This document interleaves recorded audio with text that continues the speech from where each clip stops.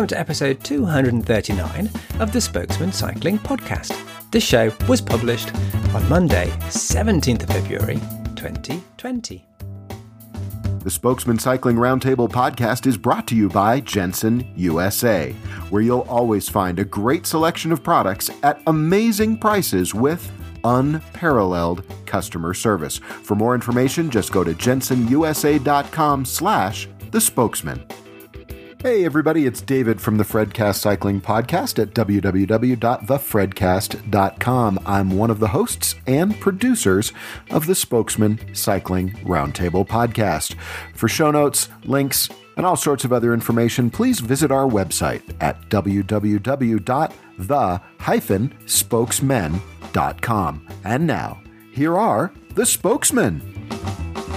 Hi there, I'm Colton Reid, and on today's show, I've got an interview with South African academic Jogu Morgan.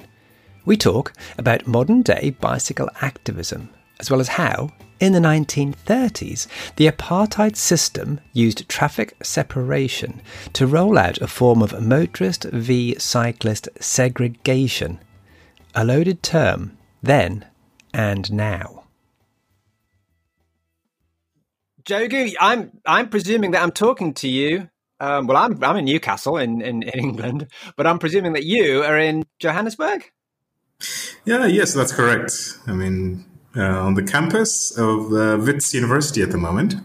And when I've previously spoken to you in the flesh, when we've actually met at conferences, it's been at places like Velo City, hasn't it? So tell me about your trajectory through this. How did you get into cycling academia to begin with?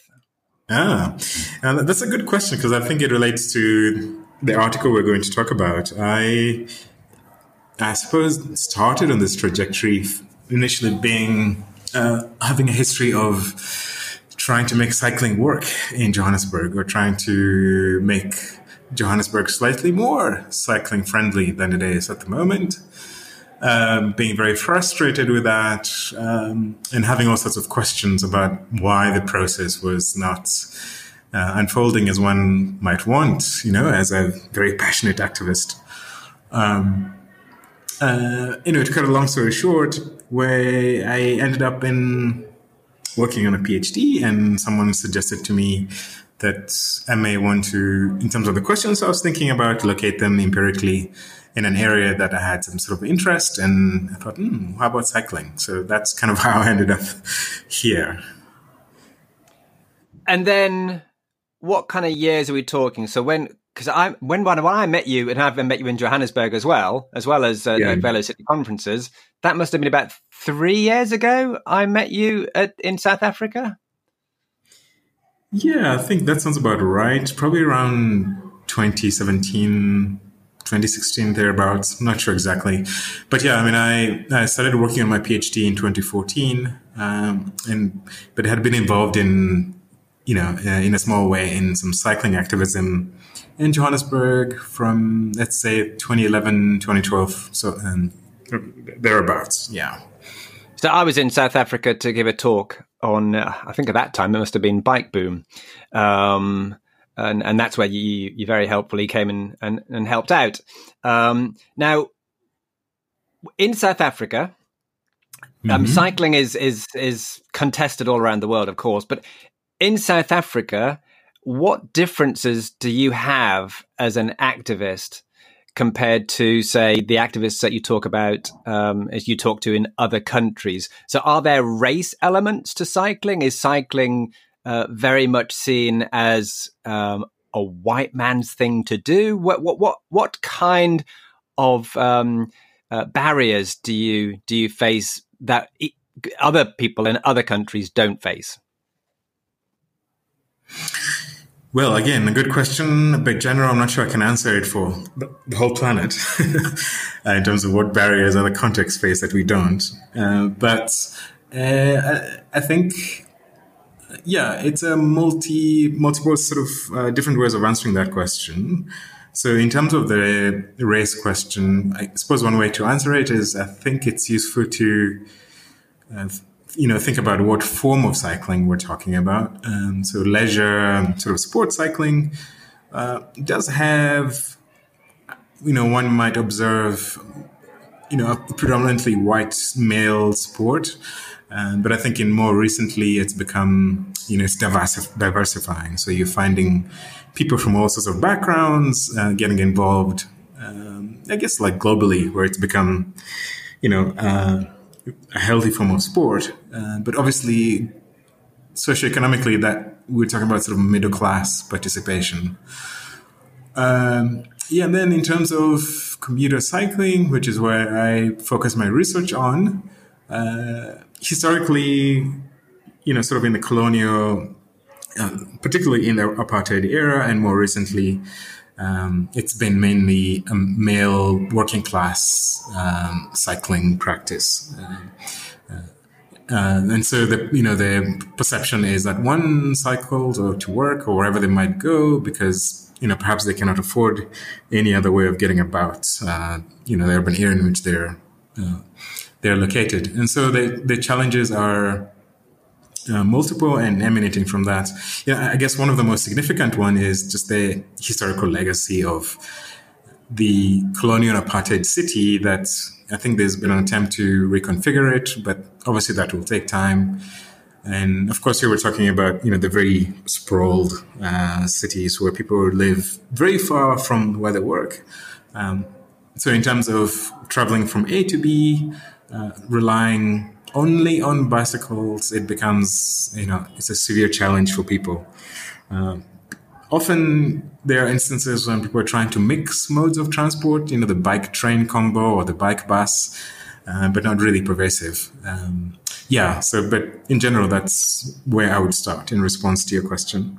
So I know this is outside your period. So your period of study is the 1930s. But before that, going back to, say, the 1890s, was the cycling very similar to America and Britain, where cycling prior to the bicycle boom of 1896 was very much elitist, very white, and I'm presuming very few blacks would have then owned bicycles at that time. So what happened to bicycling in Africa after, say, 1900? Again, very good question. I did, in fact, for there's a book coming out which tells the history of cycling in Johannesburg, and that book, that's come out actually in print, but that book goes as far back as the late 19th century, which is the period you're talking about. But you're quite right. I mean, what you see in Johannesburg, and one can extrapolate for other urban contexts in the country. It is exactly as you put it. Initially, bicycles are expensive. And, they're being imported from European context, from North America. And they've, like elsewhere, as you say, in the late 19th century, they're this exciting new machine on the streets. So from a class and racial perspective, then it is mainly the kind of colonial white population that is able to get around on bikes. And to some extent, there are late 19th century, early 20th century, a few black workers who can get on a bike. Perhaps they do so because they're in the employ of a small business or where they've been given the bicycle to run errands. And in the same way, perhaps they're working for, in a domestic space and they've been given one to do so. And in fact, one of the early controversies that the book talks about is about 1904, 1905. There's this kind of anxiety about how, people of color, mainly black men, are riding bicycles in the streets of Johannesburg. And these anxieties are being expressed by sort of the colonial elite. Some kind of feeling that the way in which they're riding maybe is a bit dangerous for the Johannesburg population. And maybe, going back to this question of affordability, perhaps they're riding on stolen bikes. There's a bike theft problem that's unfolding. And so there's there's pressure put on the municipality to try and regulate and do something about this problem of people of color on bicycles. Anyway, it's a bit of a long story, but it's sort of an illustration of, as you put it, there's this kind of moment, late 19th century, early 20th century, where already the use of bicycles is being racialized and getting enrolled in kind of the social politics of Johannesburg. So in the UK and in America, there was a bit of a crossover period where the middle class elites who were cycling in the 1890s, some of them, not many of them, but some of them did carry on cycling. So you've got like the CTC types who would then, they were motorists as well, but they carried on leisure cycling. In South Africa, was it more a case of the white elites just dropped cycling like a stone? And because it's very visual, obviously a black face, a white face, that cycling became very quickly something that's a black person's form of transport. And even the people who were like, very fond of cycling, the whites who were very fond of cycling, absolutely dropped it because it was, well, I'm not black. I can't be seen on that tool of black transportation. Yeah, I mean, it's. I don't think the white population drops the bicycles immediately like a stone, but I think, as you put it, I think there's definitely over a number of years, this is what happens. You do find this controversy we're talking about that's unfolding in 1904, 1905. There's some historical evidence still in the 1910s. Sort of the social elite are still getting on their bikes to go, to the leisure clubs, to have some cigars and whiskey and so on. But yeah, this is true. Later on, by the 1930s, for sure, at which point, Johannesburg is in the greater region in which Johannesburg is situated, there's this gold boom that happens. So the mines are doing really well. And this allows, particularly the white population, the income rises dramatically. And this is the key moment in which even let's say the middle class, lower middle class, is able to afford a car. And at this point, I think this is where I might agree with you, that kind of switch really happens in a significant way. By the sort of World War II era, it's very rare to see a white person on a bicycle. It's mainly black males who were commuting. And of course, Johannesburg has other modes of transport. There are trams available, there are buses, and this, so there are these other options that are available in the city. But yeah, in general terms, I think you do see this transformation from a racial perspective. And I do think it happens perhaps much earlier in terms of the social elite moving away from bicycles.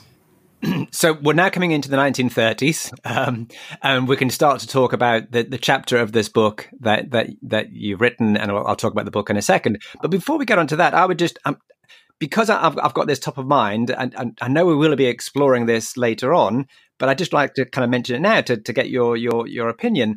So,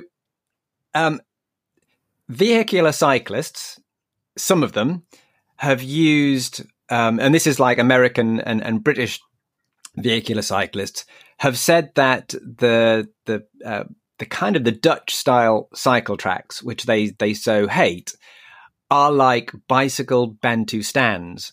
In other words, they are, zones of shame. That's where you go and you're corralled off. So were the bicycle tracks that we're going to be talking about here from your paper, were they very much seen as almost rolling apartheid?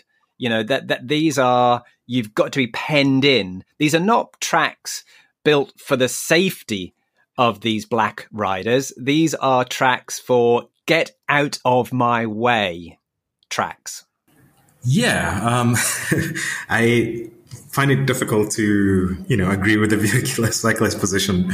But I think this is what you're beginning to see, or that this is the historical evidence shows, happens in Johannesburg, and actually in I know at least of one other small town about 40, 50 kilometers away from Johannesburg, where the work that the cycle track or the cycle lanes are doing is precisely as you put it. It's really to get the cyclists off the road, to clear the road so that the motor cars can move quickly and efficiently. So this is an extension. So would you say it's an extension of apartheid? This is like just a white line manifestation of apartheid. Yeah, this is sort of the story that the book or the chapter tries to tell. It's sort of to go back to your earlier question about how I found myself in this project. In the course of my PhD work, when I discovered that, this particular road, Louis Botha Avenue, had a cycle track, I was amazed and blown away because I had not come across anything yet to suggest that at least that there was this kind of footprint of cycling in Johannesburg in this way. So I really wanted to sort of follow the story and understand, why does this thing appear on the streets of Johannesburg? And of course, it does not exist now.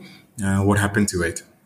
So I think the broad purpose of that chapter is really to try and understand why this cycle track appears and eventually why it disappears. Before we get onto before we get onto the actual book and delve into that the Louis Botha Avenue in greater depth, I mentioned Bantustan there. It's a loaded term, clearly. Could you just define what a Bantustan is? So a Bantustan under apartheid South Africa was a spatial region, often situated far away from, the town centers, that was allocated for people of color to live in. So traditionally, this would be spaces in which, so under apartheid, there's this notion that there could be this sort of idea of coexisting in the same space in terms of the country, but the country would be allocated, especially in terms of different racial groups. In general, in the urban areas, there would be the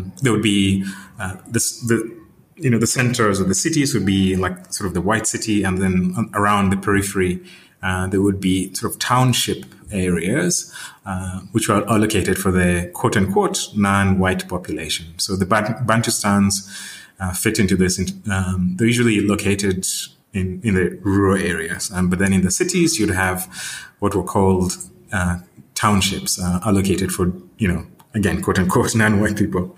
So this is a form of segregation. Yes, absolutely. Simply, that's spatial segregation by this kind of racial construct. Now, in cycle advocacy terms, people do like to separate out bicycles and motorists, and they often use the word segregation. Segregated cycle tracks. From your point of view, where segregation is clearly a much more loaded term, is that a term you avoid? Mm-hmm. Is that a term that does have more meaning for you? Yeah, I think, obviously when working on South African cycling history or talking about cycling in South Africa, I really do avoid that term segregation because, it has a particular meaning that most people here don't want to engage with, or, it just brings up an uncomfortable past that's, I think, the country is trying to move forward from. And does it have modern resonance? So you literally have got to avoid it? Or would people think of this as, well, yeah, that's where we're segregating off cyclists and that's a bad thing? And I think, I think it's really more in terms of sort of evoking, the danger of evoking this kind of very difficult past that the country has unfolded or has gone through, So I suppose in policy discussions, I'm talking about myself really, I might try and use other terms. But I think I don't want to generalize for other people. I think the tendency is to talk about, to avoid that term. So separated is fine, segregated is verboten. Yeah, I would agree there. I think separated cyclotracks, it's better than saying segregated. Right. Because, again, it evokes that past, but it's also a past that continues very much in the present, because I think, as I mentioned earlier on, even though there's been and continues to be attempts to, reconfigure, for instance, the city form, it's still the case that you still have this kind of spatial segregation or spatial separation. Listen to me using that word, still in kind of racial terms. Right. So now we can get on to the actual book. So this is, and I'm going to read this out. This is the politics of cycling infrastructure. The subhead is spaces and, well, it's inequality, but with the in brackets, and it's edited by the academics Peter Cox and Till Coughlin. And I was very happy when I got notification of this book to see there was a chapter by you, and in fact, you're the second paper in there. And I have read two papers in there. One is actually by Katya, which has got a discussion of cycling in Newcastle, where I live, which was nice to be able to read. But then, of course, there's your chapter, and it's Louis Botha Avenue. Where just describe the actual physical characteristics. Is that like that's a long road? What is that road actually like in history as well as today? Right. Yeah, so Louis Botha Avenue in history was sort of one of the major links between Johannesburg and the then capital of the area called the Transvaal, Pretoria. So it was the main sort of mobility corridor between the two towns. So this was before you've been to Johannesburg, so you have a sense of what the town looks like. So this is before the highways are constructed, before many other arterial routes come. So if you are traveling between the two towns and other urban agglomerations in the area, then you would use it. So initially it's like elsewhere, tarred road, full of rocks and so on.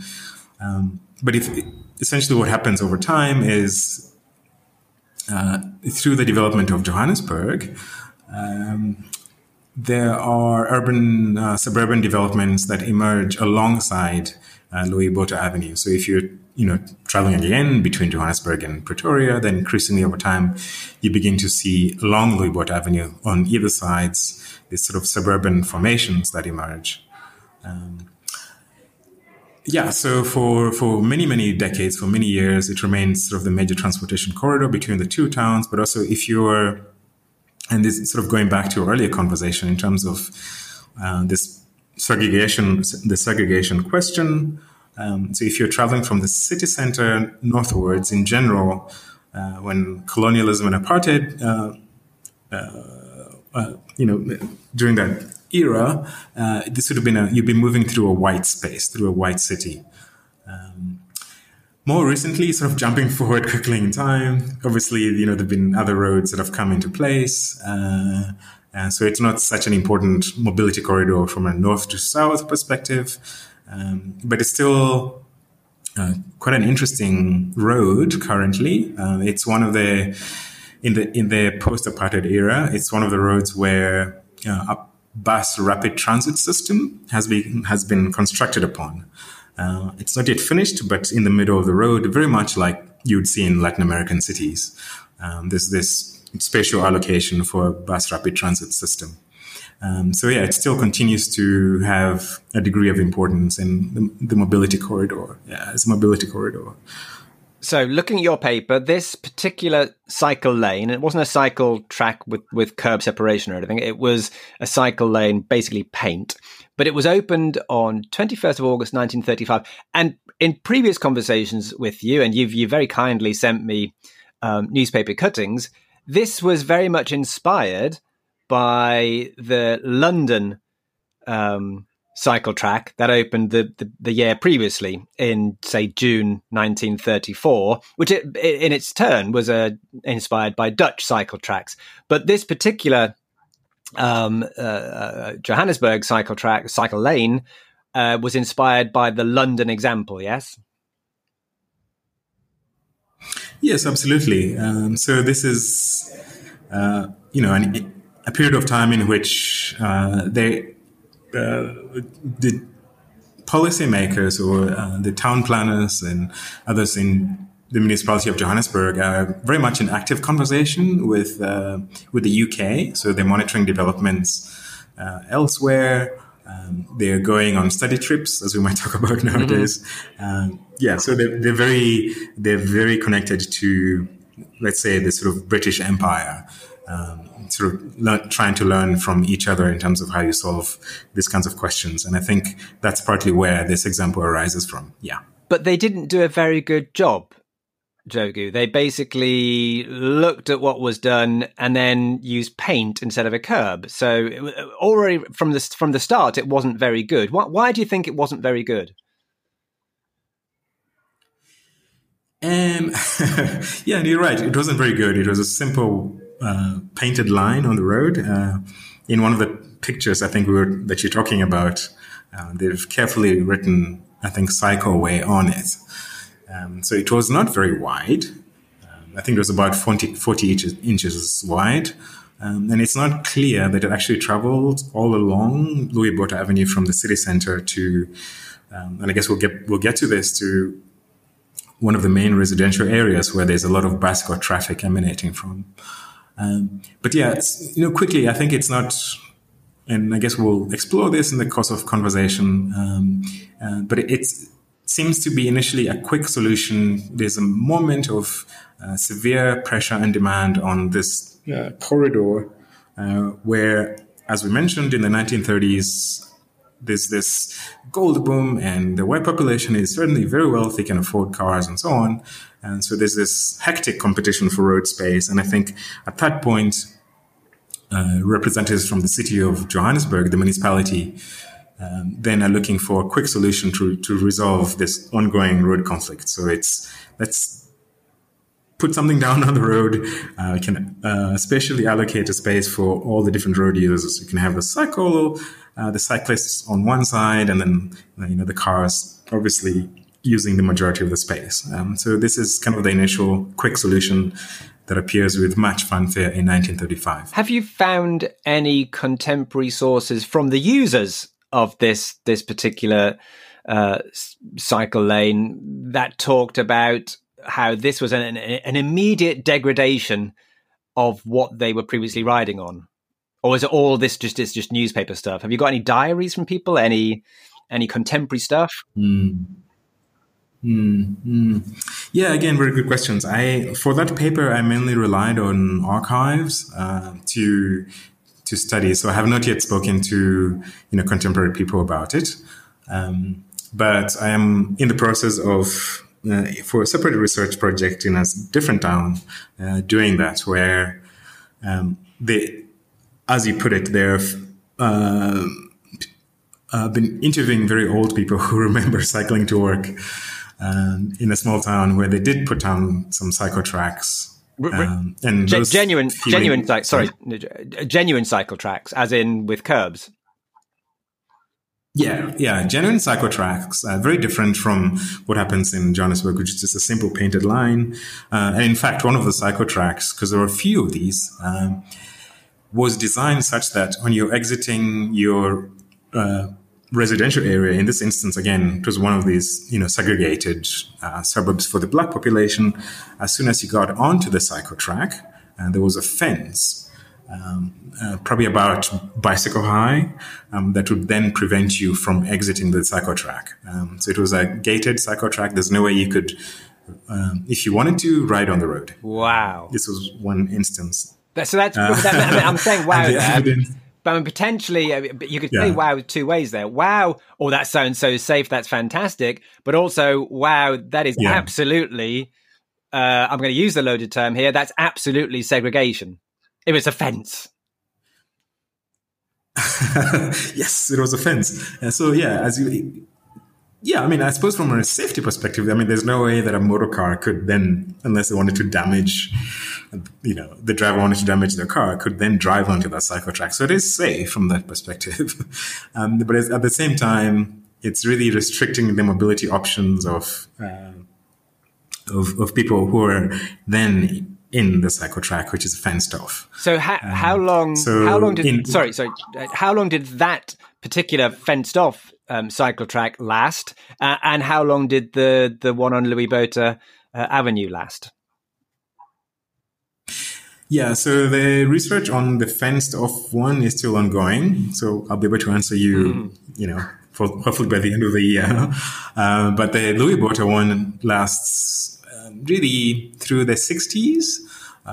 And by the 1970s, it sort of becomes this. Some people will remember it. Once a long time ago, there used to be a cycle track on Louis Botha Avenue, but at this point, it has really kind of faded away. The municipality is no longer, every few years having to repaint it. Yeah. So they literally were for a few years. They were repainting it. Yeah. So the records that I've found, which are, the chief traffic officer of Johannesburg in the 1930s, 1940s, complaining that, every so often he has to repaint this cycle lane. And he has to do so because, the paint wears off. And one of the major reasons that the paint is wearing off is because motorists are treating it as an additional lane. So even though there's this kind of idea that the cyclist should use it and the motorist should stay on their section. There's this evidence that motorists, drive on it and it wears away very quickly. And I'm just reading your paper here, and on one point it says the 40-inch cycle track at the curbside will contain the two-wheeled horde, and that's kind of a loaded term, but it's also very similar to terms that the white working class were getting in the UK at this time. So the elites in their cars were very much pushing cyclists to that 40-inch. They wanted them to stay away from their fast motor cars. Yes, absolutely. And I wish I would have been able to find much more like historical footage just to see what the everyday practices on the road would have been. So one has to rely on pictures and a sense of imagination. But I guess, something else that I think is also going on is I do believe that, so there's this kind of newspaper narratives that you discover of white motorists complaining, as you say, about this two-wheel horde that does not always stick to the cycle lane that has been allocated to them. Partly because it's not wide enough, partly because there may be a car or two parked in front of them. But I really think, and I'm convinced of this, that another dynamic that's unfolding here is there's kind of a micro protest that is unfolding. Mm-hmm. So this idea that 2, 3, 4 cyclists are riding abreast and preventing motorists from overtaking them. I do think that there was a sense of, okay, I suppose like nowadays we may speak of the notion of reclaiming the lane, the critical mass movement as, put forward that idea. I really do think that in that kind of moment, there's also a micro protest unfolding on Louis Botha Avenue. And how many black motorists were there in the 1930s? Very, very, very few. And this doesn't really change much until the post-apartheid moment. There's a number that I came across, and, so the record keeping and the archiving is very good. During sort of the colonial and apartheid era, everything was seen through this kind of racial construct. So even the record keeping of who owns motor cars would be kept according to race. And so you can look at these kind of records and they tell you how many people own bicycles and how many people own motor cars, and also through gender and through race terms. And I think in the 1960s, just take this as an indicator. So it's not a complete exact number because I have to pull it up. I think across South Africa, across the Union of South Africa, I think there would have been 2% of the cars that were on the streets were owned by people of color. But again, I can look it up to you. So the 1930s, very small fraction of the black population can own motor cars.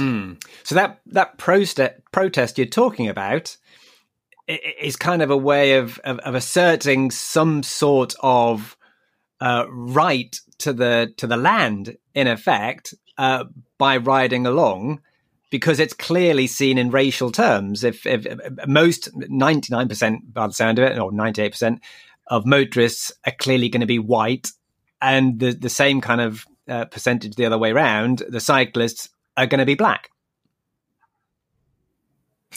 Yes, absolutely. And again, in the historical record, I guess at this time, people are not very shy to use very nasty language to refer to each other. So you'll find in the white press, white motorists complaining and using, very ugly language to refer to the black cyclists who are traveling on Louis Botha Avenue. So there's definitely a very kind of racialized term. Transportation becomes very racialized from very early on.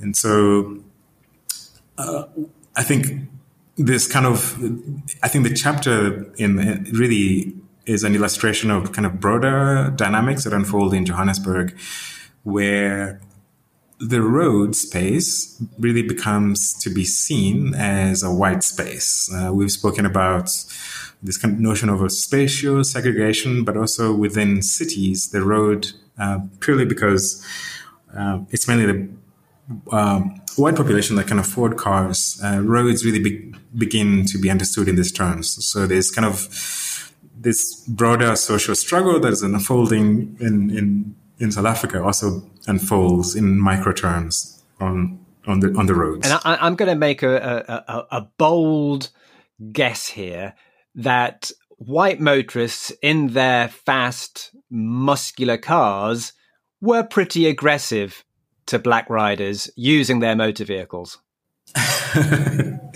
Oh boy, yes. And of course, this is not, again, we're speaking in general terms. We're not attributing this kind of conduct to every single white motorist or white person who happens to be driving. But yeah, in very general terms, this is what happens. And in fact, the Nobel Prize winner, scholar, his name is skipping my head at the moment, Coetzee. Coetzee, he's won a Nobel Prize for his literature on various South African dynamics, has written about how, in his experience being in South Africa in the so he's white South African, emigrated, but growing up and living in South Africa, he's written very famously or infamously that in the 1950s, it was almost a bit of a sport for white people to threaten to run off, black cyclists off the road. So this is not just Johannesburg; it's really across the whole of across the country. In this other small town that we've been speaking about, that I'm continue to do this research. In fact, there's one very nasty incident that happens in the 1950s that's reported on in the newspapers, where 2 or 3 cyclists are killed by young white motorists. So the story goes, this white motorists are, they're sort of traveling somewhere, and they happen upon this, black workers on bicycles, and the newspaper reports that they stop and they throw rocks at them, and I think they do hit them, and eventually 2 out of 3 die. So an ambulance comes and takes this black cyclist to hospital, but they don't survive. So the story is written about, and the mayor of the small town at the time gets involved in this discussion because there's kind of controversy that's unfolding in Springs. But he refers to this, young white boys he refers to them as heroes for doing this. So it's bizarre to me, but I guess, that's kind of the context of the time. So as you say, there's kind of aggression that between different racial groups is also unfolding on the streets, on the roads. And so white motorists, yes, are definitely being very aggressive. And then fast forward to post-apartheid era, where there are now many black motorists. Is the same thing happening? Are black motorists happy to do what those white motorists were doing to them? Are they happy to bully people off the roads because now the black motorists are the ones with the powerful vehicles? I lost you again for a few moments. Our connection is excellent, but other than that, just say again. So fast forward to post-apartheid South Africa. Fast forward to post-apartheid South Africa, where now black motorists are on the roads in great numbers. Are they then becoming the road bullies of a previous era? So maybe it wasn't the apartheid concept that was making white motorists so aggressive. It was the car. So black people are now getting aggressive. Oh boy. Yes. Again, you've been to Johannesburg, you've been to South Africa. So there's definitely a sense in which this kind of road culture that has been produced and manufactured in this kind of colonial apartheid era persists. Probably persists because this is what, motorists or future motorists have grown observing. If you get into a car, then it means the road space is your space. So the way in which you conduct yourself, you should conduct yourself in a way that shows that you own or you belong in the space, in this space. So there's definitely that sort of historical continuity in this aggressive practices that continue, which still continues to be a source of shock for me to this day. I mean, the road regulations, through the national government are very clear in terms of what the road conduct, the expected road conduct. So what is the appropriate conduct when it comes to if pedestrians have right of way, they have a green light. The road rules say that, obviously the motorist should stop and wait for the pedestrian to cross, but it's often the case that this will not happen. Instead, the motorist will be wanting to drive, even though they're supposed to not be. So yeah, as you put it, I think there's this kind of continuing historical practices where the road has become this kind of space where people really want to express and display their sense of dignity, I believe, in addition to this kind of observed practices. Yeah. So in America and in the UK, the car was portrayed as this liberating thing, a freedom vehicle. But in a South African context, it does sound as though it was that, but much, much more, because you would suddenly no longer be an underclass if you were behind the wheel of a car. Yeah, no, absolutely. And in fact, you're stealing the words out of a forthcoming book chapter that talks more explicitly about this. I think in the post-apartheid moment, definitely where you've sort of had this long history where it's very clear that kind of individual dignity is often connected through owning a car. I think in the post-apartheid moment, I think those kinds of feelings are really exaggerated or much more pronounced in the population. So the idea that you can, own and drive a fast machine, preferably a very expensive one, I think has much more power in this context, perhaps, than elsewhere. I'm also thinking here of, so I've ridden in Stellenbosch, and I've been shown the. Have you ridden in Stellenbosch? On the separated, I haven't. I've visited, walked around, but no. Okay. So there's the on some of the major roads there is now some. There's one particular Dutch style roundabout that is in fact, it's incredibly good. It's totally separated. It's absolutely modelled on Dutch roundabout, so protection on every arm. And yet, when you ride on this infrastructure, which Stellenbosch is clearly a kind of a white middle class, I might be paraphrasing a little bit too much or extrapolating too much, but a kind of a white middle class area. When you ride on this infrastructure as a white middle class cyclist in the Netherlands, you would expect the motorists to stop for you because all of the signs are telling them we've got to stop. But here on this particular infrastructure, you're taking your life into your own hands, expecting the motorists to stop because no, if you're behind the wheel of a car, it doesn't matter if there's a cyclist on a protected roundabout, you're going to carry on going through at speed. And that's a white motorist or a black motorist. So there is that culture of road bullying there that's incredibly strong. And no amount of, it seems, infrastructure might actually combat that. Yeah, I agree with you. I mean, I think the road culture is very, very aggressive. I mean, just to tell you a small anecdote, I was in Chicago visiting family, and my sister stopped to let a pedestrian go through because they had a green light. They were, she was going to turn. And I was joking to her, what are you doing, for God's sakes?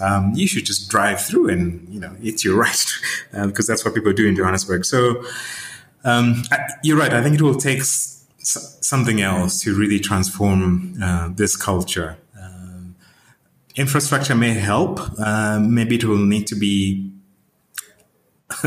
maybe of the sort that we spoke about early on in the small town, that really governs, or that maybe really infrastructure could play a role here potentially, if it separates people in space and time or different road users. But I think something else needs to happen to reconfigure and to transform this kind of everyday practices. So where are we right now in South Africa in terms of bicycle friendliness and maybe the government actually getting behind this? Where do you see it now? Where do you see it in, say, 10 years' time? Yeah, I think currently, perhaps I should just speak specifically about Johannesburg because I have a better sense. I mean, I think the national picture is a bit uneven. There are some towns and cities that are trying to do something about promoting, other forms of mobility, whether it's trains, buses, walking, cycling, and so on. But specifically in terms of Johannesburg, I think the policy agenda is it's not where it used to be when you compare it a few years ago. I think they I suppose this sustained interest, not only for cycling, but other forms of mobility to reconfigure that has gone away slightly. But I guess from a global perspective, I mean, this is common because I haven't mentioned this, but there was let's say 4 or 5 year period in which the city of Johannesburg, under a different mayor, was really pushing the cycling agenda and putting in lots of infrastructure, policies and regulations in place. And there was this moment of momentum, which was at the time that I was, I suppose you could say, when I was being an activist, and that this kind of energy seems to have gone away. The mayor, who was a very strong cycling proponent, is no longer mayor. And there was a new administration that's come in place, and there's a different mayor that's come. So in terms of the policy momentum, I think things are very quiet. But I do think that if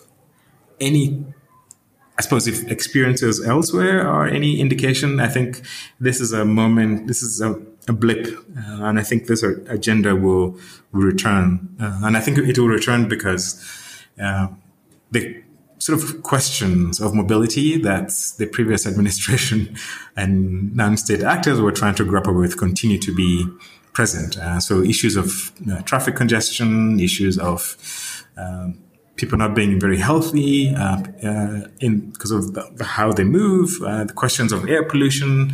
Those are not problems that have gone away. So in one way or another, I think a new entity or new sort of actors will have to come and grapple with them. Jogu, thank you very much. I think we'll end it there. We started in modern cycle advocacy, and we kind of ended in modern cycle advocacy in South Africa. So thank you very much for your time. Thanks to Jogu Morgan there. The book we were talking about, and which contains his paper and a whole bunch of others, is The Politics of Cycling Infrastructure, published January 2020 and edited by Peter Cox and Till Coughlin, and available for £60 from Bristol University's Policy Press. There's a link to that book and to Jogu's other work on the show notes, which can be found as always at the-spokesmen.com. Thanks for tuning in to the Spokesman Cycling Podcast. Make sure to subscribe on Apple Podcasts. Other podcast captures are also available. The next show, supported by Jensen USA, will be out at the very beginning of March. Meanwhile, get out there and ride.